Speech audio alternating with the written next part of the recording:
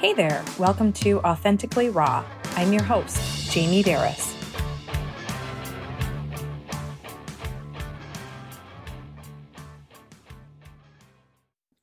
Today we have Alan Questel on the Authentically Raw podcast. He is the author of Practice Intentional Acts of Kindness and Like Yourself More. Welcome, Alan. Hi, nice to see you. And thanks for having me on your show today. Absolutely. So there's so much more to you than just author of a book. There's more books and a platform. Tell us about yourself. Okay, so practicing intentional acts of kindness and like yourself more is a result of a lot of work I've done over the years. My main job has been teaching the Feldenkrais method of somatic education. And in that, it's a movement technique based on learning theories. And I work with people with orthopedic, neurological problems, professional actors, dancers, athletes, and anyone who wants to have or promote a change in their self-image.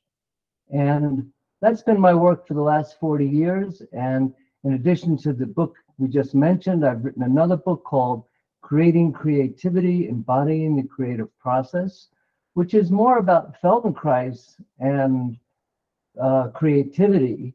But this book that we're talking about now is something that came out of my work with Feldenkrais. In Feldenkrais, there are two modalities within it. One of them is taught to classes. And I was putting together a workshop around self-image. And I started to think our self-image was really a reflection of how much we like ourselves or how much we don't like ourselves. And after a while, I started to think, this is my job, to help people like themselves more. And of course, I do it through the Feldenkrais method. I've been doing it that way. And one of the ways I explore it with people is in the quality of their movement, that they move in a way that they like the way it feels. And that's different because these movement lessons, they're different than regular exercises or sports or things like that. They're kind of fundamental ways of exploring movement. And I found when people practice liking themselves in this context, that it grows through the back door of who they are until they start to like themselves more. And then I thought, well, this is an intrapersonal process, something that happens within each individual. And I thought, how do I make it more interpersonal? And then one day I just had the insight that every time I do an act of kindness, I like myself more. And I don't do the acts of kindness to like myself more, but that seems to be the result. And I thought this is the perfect bridge, the segue to connecting it with other people. And that's really what led me to writing this book and practicing kindness more and more and helping other people develop it as well. Mm-hmm. Well, I absolutely love your book.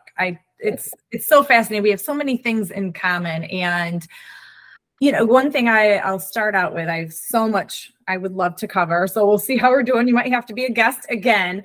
The one thing, just to start right out, and even just on your words right now, is I find that the most kind people I know do have that self-compassion, that self-love. They like themselves the most. People that are not very kind, you can tell they just don't really like themselves that much. Yeah. And so where does a person start? Well, from my point of view, there's only one real starting place, which is being kind to and with ourselves. But oddly enough, that's not so easy. And I can speak from personal experience that when I began writing the book, I'd gotten pretty far into it. And when I got to the part about being kind to ourselves, to myself, I got blocked for about 5 years. And I realized there was a lot for me to learn about how I could be kinder to myself. And I meet many people who are very kind to others, but they can't be so kind to themselves. They can't receive things so easily. And so I wouldn't say there's one starting place, because of course we can start with being kind to others, right? But if we don't make it kind to ourselves as well, it's kind of halfway there. It's not complete. And, it's something that I meet many people who think they're kind who I don't think they're that kind, or many people who don't think they're kind who I think are extremely kind. So really it's about our self-image and how we want to be in the world and the actions we want to take. Because that's the real definition of kindness for me, is the actions that people do. Not the thoughts, not the things they say, that's all great, but really the actions that demonstrate kindness towards ourselves or towards others. Where should you start? With yourself or with others, or at the same time? Both at the same time.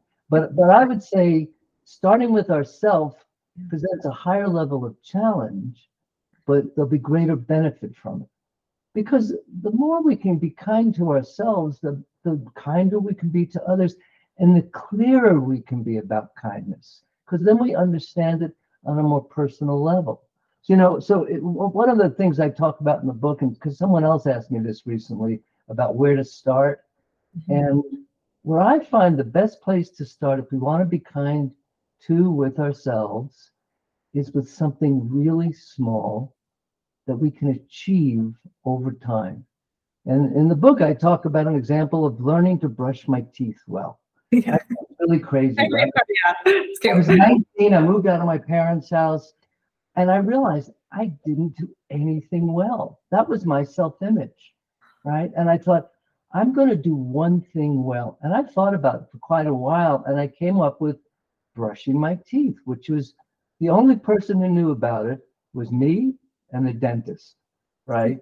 And so I started practicing this. And what was interesting about that was all of the kind of negative thoughts that I would have about myself would start propping up around this pretty innocuous event that I was doing twice a day. Mm-hmm. And that as I improved with it, I realized I was teaching myself the skills to improve myself in other ways as well. So my recommendation in starting, really start with something really small that you can do over time, that no one's going to judge you about or evaluate you, that you're your own judge, that you evaluate yourself, and that you can slowly watch your development over something like that. I think that's a good starting place. Most definitely. Yeah. And I think, right in the title of the book is being intentional, but it's, being intentional with yourself, intentional with others. You really have to be aware of what it's like to be kind. And you talk a lot about self-compassion in there. So I kind of want to go there. Before I jotted down a lot of different talking points. I kind of want to throw them all out there and have you, I guess I'm going to say, put them in order that makes sense, because there's probably a flow for you of the way things go. But a couple of the things that I wrote down, just for instance, like with the self-compassion, I can go back to some of these. I found it really interesting about how, a lot of people that don't have the self-compassion, they're always seeking outside of them for the approval and the acceptance. Yeah. You have self-compassion, you compare yourselves to others less, you have less anger. You just see things as you're just softer on yourself. And a lot of us, I'll stop there. I just want to throw out a few things and have you take it away. But okay. I loved the part in the book where you also talk about listening to understand, not respond, because, people want to be seen and heard and understood. You talked a lot about the blind spots. I do at some point maybe touch on the shoulder spasm story lady. Yeah. So at least that kind of stuff. How do you want to start? Start anywhere. I'm happy to start anywhere. I'll start with the idea of self-compassion. Mm-hmm. Actually, you used a word that was key to everything. You used the word awareness. Mm-hmm. Be aware of something.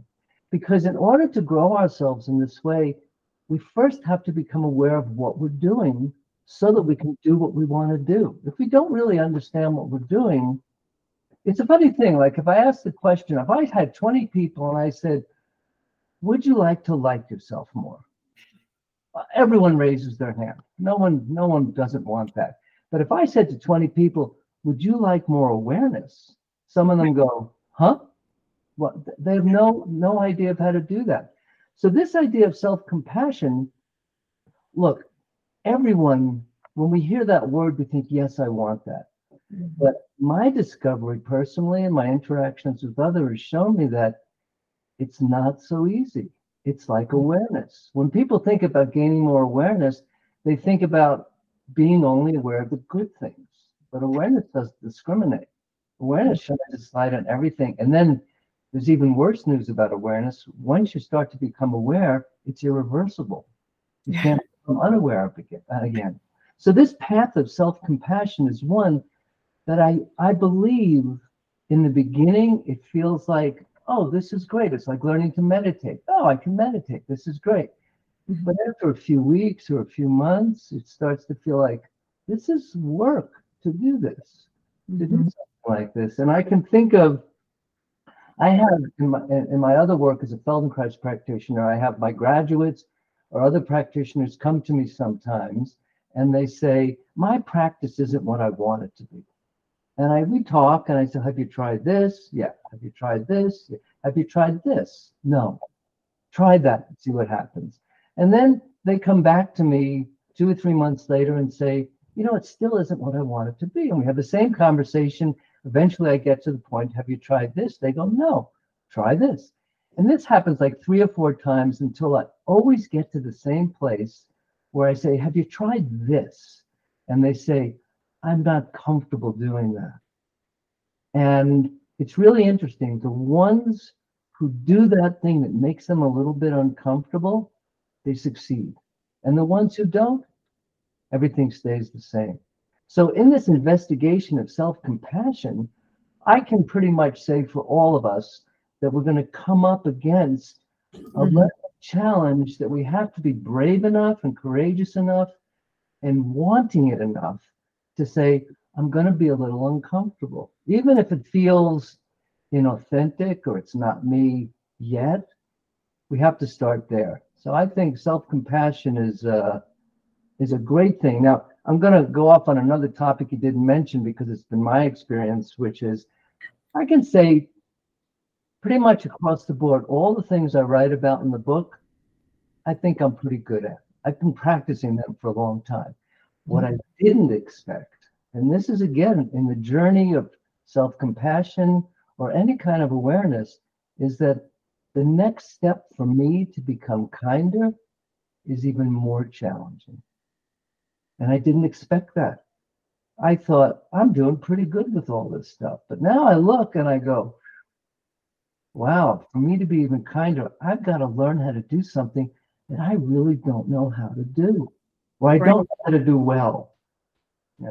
It's yeah. So, you said a lot there, and I agree with the awareness part.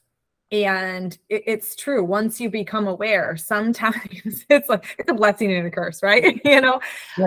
It gives you the opportunity to really ask yourself questions, because that I think is that's like the coach in me comes out, and, you talk about listening to understand versus respond. And if you can practice that on yourself, it's being aware, listening to yourself, not just your thoughts, but your feelings. What is your body trying to tell you? What does it mean? Be aware of it. Okay, I'm feeling this as I'm doing this, or I'm in this place, or I'm around this person. What is this telling me? Just be curious. It's that awareness, and then you can live a better life based on that. I had to, I don't know if this is backing up, but why? Have you ever been asked this question? Why does anybody want to be kinder? Why, if someone is out there listening, thinking, well, what do I want to be more kind for? Is it about them or about me? What good's going to come out of it? Why? Yeah. So, look, the book is about 2 basic ideas. It's about being kinder towards ourselves and others and liking ourselves more. And I deeply believe that these are 2 fundamental biological needs for all of us. I don't know anyone who doesn't want to like themselves more. I know people who say, I already like myself, which is great, but would you like to like yourself more? And then it's a question of how that's generated. And mostly for most of us, for a large part of my life, it was generated out of external things, a haircut, a car, where I live, all the things, the clothing that I wear, which is great. Those are important things. But how do we generate it internally? And then the idea of kindness, again, you can meet some curmudgeon who says, I'm not interested in being kind, but those are the exceptions. Most people, if given the choice about being kinder, they would jump at it. It's something that we really want. And like I said, and it's been studied too, that there's a biological aspect to it for us, that it's not just an idea, an idea that we have to do something in a certain way. And you said another key word as you were posing your question, making a statement, which was the idea of listening. Yeah. Now, that's something that listening to ourselves and listening to others. And as you mentioned, there's the kind of listening where I'm really giving someone my attention, right? Really listening without jumping in to want to say what I think or my experience of it or something like that. And I'll tell you, it's not easy to do. In the book, I mentioned the work of a man named Marshall Rosenberg, who wrote a book and did a body of work called Nonviolent Communication. And I present that to my students as well. But the reason I present it to my students is not to learn how to be a good nonviolent communication practitioner, but to be a better listener. Yeah. When someone's talking, to know how to listen to them. And of course, that also includes learning to listen to ourselves. And that means, do I know what I'm feeling? Do I know what I'm thinking? Do I know what I'm sensing? And this is, I kind of talked at the beginning about the way I found my way into writing this book.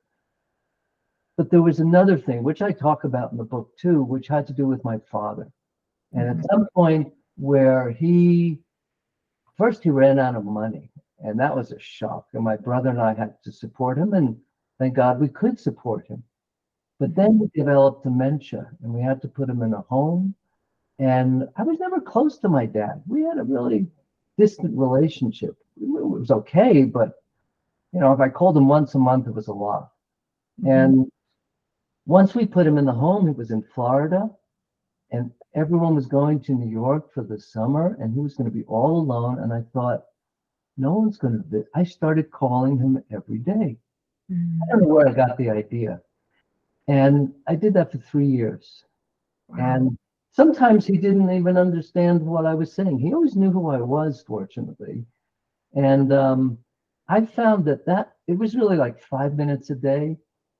I developed it into a practice that I was able to continue doing it. When he passed, I would go, because I lived in California then, he was in Florida. In the morning, I'd wake up, I'd pick up, oh, he's gone. I can't do that. And then I started this thing of really thinking, giving someone your full attention for 5 minutes a day. Doesn't sound like much, but you know what? It's really hard. I used to practice with my dog. Okay, come here, Scott. I'm going to give you 5 minutes. And within 3 minutes, I was like, maybe I should check my email. It was like I was distracted like crazy. And so that's another kind of listening, to do something like that, to really give your family, your friends, your attention. That's a gift. To give someone our full attention, even for 5 minutes, I think. I think it's one of the biggest gifts you can give anyone. Yeah. Is your attention. It basically says you matter, and we all matter. Yeah. I think as you grow in self-awareness, it makes it easier. It comes more natural to be in tune and aware of, what someone is trying to communicate to you. It doesn't seem like as much work, but it starts with first trying to listen to yourself. What am I trying to communicate myself? Because I think we live in such a, like you say, you're rushing, your dog comes up to you, I got to check my email. I have to do this, I have to do that. Our minds are like all over the place. We have so many distractions all day pulling us from everything. It's like, how can I be aware of anything? I have to be aware of a million things, how can I focus on you? And, but it's a practice, and it does take work at first, but I really do think it is very kind to yourself, because it does help you slow down. And it makes me think of, I'm a quote junkie, so I like to turn everything into quotes. And I already have a quote kind of made up for today to put on Instagram. I can't remember exactly what it was, but as you were speaking, I can't help but think over and over, just the kinder we are to ourselves, the kinder our world will be, in simple terms, because it does start with us. Because the people that are not kind to themselves, that don't really like themselves much, that is what is just projected. How can you truly like, love, and be kind to other people if we can't do that, for ourselves? Yeah. My teacher, Moshe Feldenkrais, he said, we know the statement that Jesus said, to love the other as you love yourself. And he flipped it around and he said, love yourself as you love the other, which is interesting because most of us can love others more easily than we can love ourselves. And it's something that, again, you used one of my favorite words, practice. Something that doesn't just happen overnight. We need to get skilled at it and develop it and encounter the challenges around it and the successes around it and learn that, like for me, learning to like myself, I'm not, just because I wrote the book doesn't mean I'm done. I like myself. And I like myself. But I keep encountering more ways that, I would like myself more if I could be better at that, or if I could do that in my life. And, sometimes people ask the question, well, why not love ourselves? Why like ourselves? And I was taking a workshop once. It was called the Hoffman process. It's a very interesting, about 5 days long.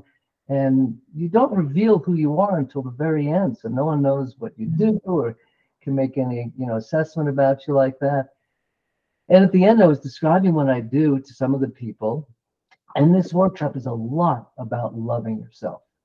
And I was talking with some people and I said, really what I help people do is like themselves more. And they all said the same thing. They all said, "Ooh, that sounds a lot easier than loving myself." And I thought, well, that's a good sign that we need to like ourselves. Yeah, we want to love ourselves, but that's a big one. Let's start with something more approachable, achievable. Yeah. Right. Well, you can't ever get away from yourself, so you might as well like you, right? No matter how hard you try, there you are, right? Yeah. With the self-awareness, sometimes I wonder, because when you become self-aware, you also become aware of the negative things that go through your mind about yourself, how hard you are on yourself. We're critical, we're this and we're that. And sometimes if we're just not really fully aware of it, and we're kind of going through life on the autopilot, we're just avoiding it. We're shoving it down. I like myself. I'm just fine. But do you really? And when you become self-aware, you start to really notice your thoughts.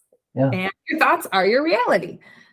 So what do you do when you have these negative, critical, harsh thoughts about yourself? I mean, because you do touch on in the book too, about positive affirmations and things. And I am not big on the positive affirmations because sometimes I feel like we're just trying to convince ourselves to believe things that we don't. And when we feel worse about ourselves, I like to call it empowered knowledge, whereas there are facts about yourself that it's knowledge and it empowers you to go forward in life. Like, for instance, simple terms, I am worthy. It's a fact. You are worthy. You are worthy because you exist as a human being. So stating I am worthy is a fact. You might not feel it yet, but it will empower you to hopefully start to move forward. So what's your take on the self-awareness stuff, and how do we move that and not get stuck in toxic positivity, and how do we use it? Sure. So there's a lot of things you said in there. So the first thing is, when I ask a group of people, if I talk about liking ourselves more, and that's what we're going to be doing, and I ask the question, does anyone here who doesn't want to like themselves more? And they all kind of sheepishly smile. And I say, it sounds like a great idea, but what's the first thing that comes up when we think about liking ourselves more? And really, for most people, what they think of are all the things they don't like about themselves. And that's that negative trap that pulls them down. So there, we need to be especially kind and gentle to ourselves, to be patient with ourselves, to not have too high an expectation. And the affirmations, I've never been big on affirmations too. And I even cite a study in the book about how affirmations can backfire. Yeah. You know, and if you think about it, I am worthy, I am worthy, I am worthy, I am worthy, I am worthy. I got 10 more minutes. I am worthy, I am worthy, I am worthy. And maybe for those 20 minutes, I'm worthy. But then I go out into the real world. So my idea is I can tell myself, yes, I'm worthy, but then I have to look for concrete ways of demonstrating that. And that's the practice, that it's something concrete. It's not enough to have the thought. The thoughts are great, and the thoughts precede the action. But without an action, we just loop around in the same conversation all the time, over and over again. And the actions, some of them are relieving. Like, what? When I do that, I do feel more worthy. I do like myself more. I'm happier. Or when I do that, I go, this is hard. This is not so easy to do this. But, and then we come to the want. How much do I really want to change myself? How much do I really want to become the person I can imagine myself to be? And then we have to add into that a really high degree of patience. So, for example, sometimes if I'm working with someone and they have a habit, whatever the habit is, it may be how they function in the world or something they do at work, and they want to change it. And I always ask the person, how long do you think it'll be to change this habit? And I'm talking about deep-rooted habits that are very connected to our self-image and how we function in the world. And they say things like 3 weeks, and I kind of chuckle. Or maybe they'll say 6 months, and it still makes me laugh. And I think, if you want to change something deep about yourself, if you want to be kinder, if you want to like yourself more, give yourself 1.5 years to 2 years. And they always freak out. 1.5 years, 2 years, that's way too long. I can't do. I said, think about it. If you give yourself 6 months, and in 6 months nothing's different, you're miserable. But if you say, oh, 6 months, I have another year, you can breathe a little more easily. And after a year, it's still not quite what you want. You still have another 6 months. And usually with that length of time, people actually are growing themselves enough that they feel like, I can do this. I can succeed at this. I am worthy, and I could be more worthy. But these are, this again, the book is a workbook. It's not like just nice thoughts and stuff like that. That you can put in your toilet and read it every day. It doesn't matter, This is something that you have to practice and do things. And I love that you said that, because it is work. And we're working on, this is our life. And don't we want to be happy? Don't we want to like ourselves? Otherwise, what's the point? Yeah. Truly. I mean, what's the point of it? What's the point of going through life, criticizing ourselves, being miserable? Take some time. If it takes 1 year or two, well, who knows how old you are now, if you felt the last how many decades of your life feeling pretty blah about yourself. So 1 year or two is really going to put you out much, because if you don't do anything in 1 year or two, you're not going to like yourself more. You probably like yourself less. But you said it is a workbook kind of style too, or, there's work to do.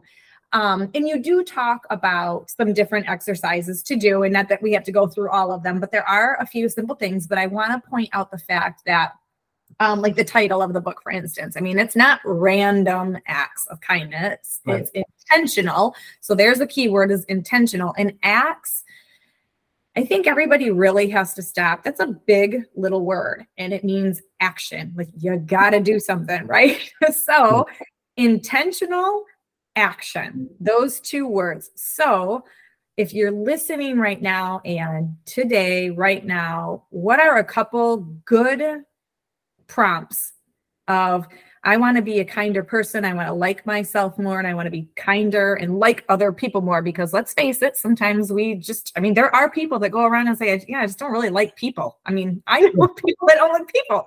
So what are those intentional acts we can get started on? So the first one is the simplest one, and it's the most all-encompassing, I think, which is, I talked about it in the beginning, about moving in a way that you like the way it feels. Yeah. But we need to practice this sensory experience that has a quality of pleasure that we can bring to ourselves. You know, when I ask people, when do you experience pleasure in your life? We make a list. Oh, when I go do sports or play an instrument, or I'm with my partner, or I have sex for some people, or eating or sleeping doesn't really count because we're not awake to know what's going on, right? Now, when I add up the number of hours a day that these things encompass, it's probably 2 or 3 hours a day. So then what are you doing the rest of the day? It's kind of like we spend most of our day not experiencing any sense of pleasure. And I'm not talking about some 1960s hippie state where everything has to feel good all the time, but to be able to inquire into ourselves. If I'm going to get up here and go into the other room, can I have the conscious thought that I'm going to move in a way that I like the way it feels? Mm-hmm. No one knows that I'm doing it. It's like brushing the teeth. It's the same kind of small thing that I can practice all the time.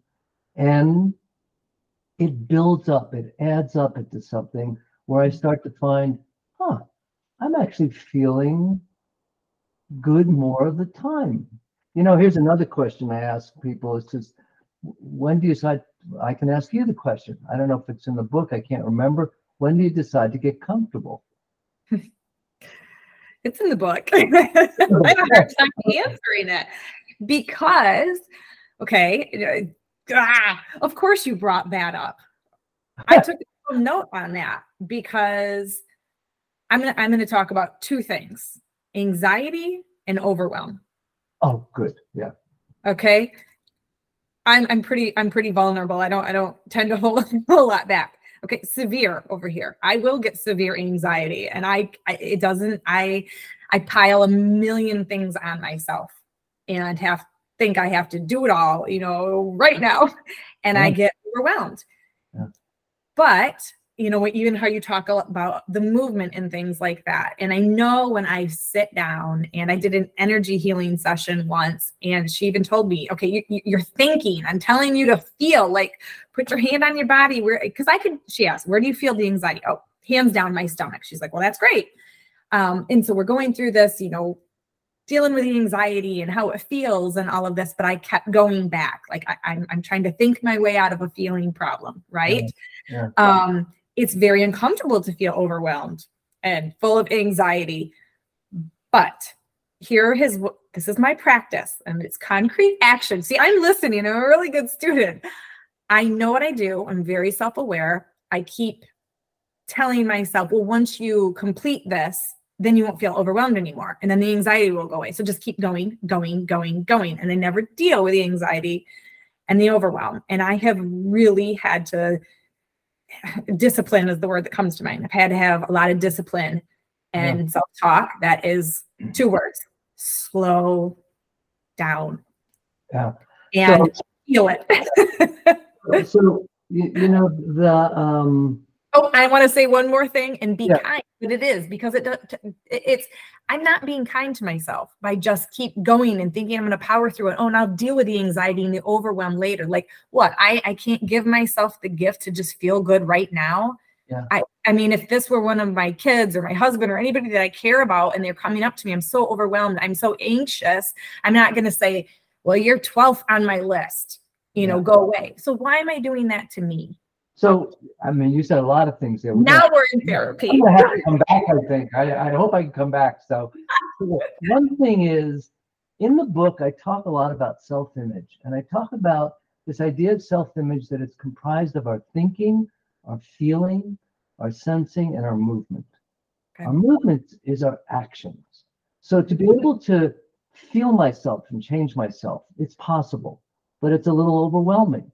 To change how I think, that's even more daunting. To change how I sense, well, we don't know how we sense, but to change an action and movement is immediate and concrete. Mm-hmm. And any change in any one of those 4 aspects has the potential to change the other aspects. If I change how I feel, it can change how I think. If I change how I think, it can change how I feel. So I'm going to take us back to where I started with that question of when do you get comfortable, right? And so most people get comfortable when they're uncomfortable. Now, if you think about that, that is crazy. That means we have to be uncomfortable before we get comfortable. Now, children aren't like that. Children, they're playing, they're drawing, they're doing things. They're in this position, that position. They never get up and go, oh, mommy, I have a stiff hip. Because they monitor themselves through their physical state of comfort. And we need to do that. And I'm really glad you brought up the idea of overwhelm, because we all live in that sense. And I created a mantra. And I was coming home from a trip in Europe where I'd been working for a month and I was very tired. And I started thinking in a week I have to go to Australia, and I got completely overwhelmed. And then this is the tricky part, is catching us in that moment, that window that's really small, to say, wait, is this a good time to be thinking about this? Mm-hmm. And I went, no, I'm stuck on a plane. There's nothing I can do. I don't have any materials that I can work with. Let it go. And I was good for about an hour. And then it came reeling back in again, and I was overwhelmed again. And I went, is this a good time to be thinking about this? And the answer again was no. And in fact, I've discovered that every time I ask myself that question, the answer is no. Stop thinking about this, because the thinking doesn't get me through it. And I use that kind of mantra, not just for when I'm feeling overwhelmed, but when I'm not feeling 100%. If I'm feeling like, oh, I just feel kind of not so well today. My stomach's a little upset, but I'm trying to get things done. And I go, maybe this isn't a good time to get these things done, to give myself a little more respect and care to interrupt what I think I have to do. You know, I don't know if you experienced this. This was my experience during COVID. I was surprised at how many things I didn't need to get done. It was anyway. It was like, so nothing was that pressing that I had to get it done. And all of this revolves around our sense of priority. So like when you talk about your kids or your husband, yeah, if your kids come in upset, that's a priority. That's something maybe I have to put away. Say, I have to interrupt this podcast. I'm sorry. That seems daunting, doesn't it? If your kid knocked on the door. But you know what? That would be the best, the kindest thing you could do to yourself and to others. And that would be such an example to the audience watching to go, wow, she really took care of herself and her family at that point, right? And the thing about being overwhelmed is a mistaken sense of priorities, I think, too. That we confuse and conflate all the things that we have to get done, when in fact, you know, this is extreme. But in one of my programs in Australia, there were 60 students in the class, and they were going to work with the public for the first time. And they were all terrified, filled with anxiety. And I said, look, what's the worst that could happen? Oh, and they started saying things. Well, the person will report us to you. I said, that's not the worst. Person will, they'll get hurt. And I said, no, that's not the worst. You'll kick us out of the program. No, that's not the worst. I said, the worst, this is going to sound extreme for the listeners, so bear with me. The worst that could happen is the person would die. Mm-hmm. Well, you could hear a pin drop in the room when I said that. And I said, but now think about it. If the worst that could happen is someone would die, then them reporting you or me kicking you out or any of those other things, it's kind of not such a big deal, really, right? And that's where our priorities go crazy, because no one's died. God forbid someone dies, but no one's dying at that point. And that's what we can learn. We have to get a bigger perspective to understand, where am I placing the value of this event, right? Is it so big that it encompasses everything? Or is it just a piece of a much bigger picture that I actually have control over? It's my perception that allows me to make these choices and understand it like that. I'm not subject to the world demanding this. And of course, we all have jobs and we have to get things done, and a boss and all that.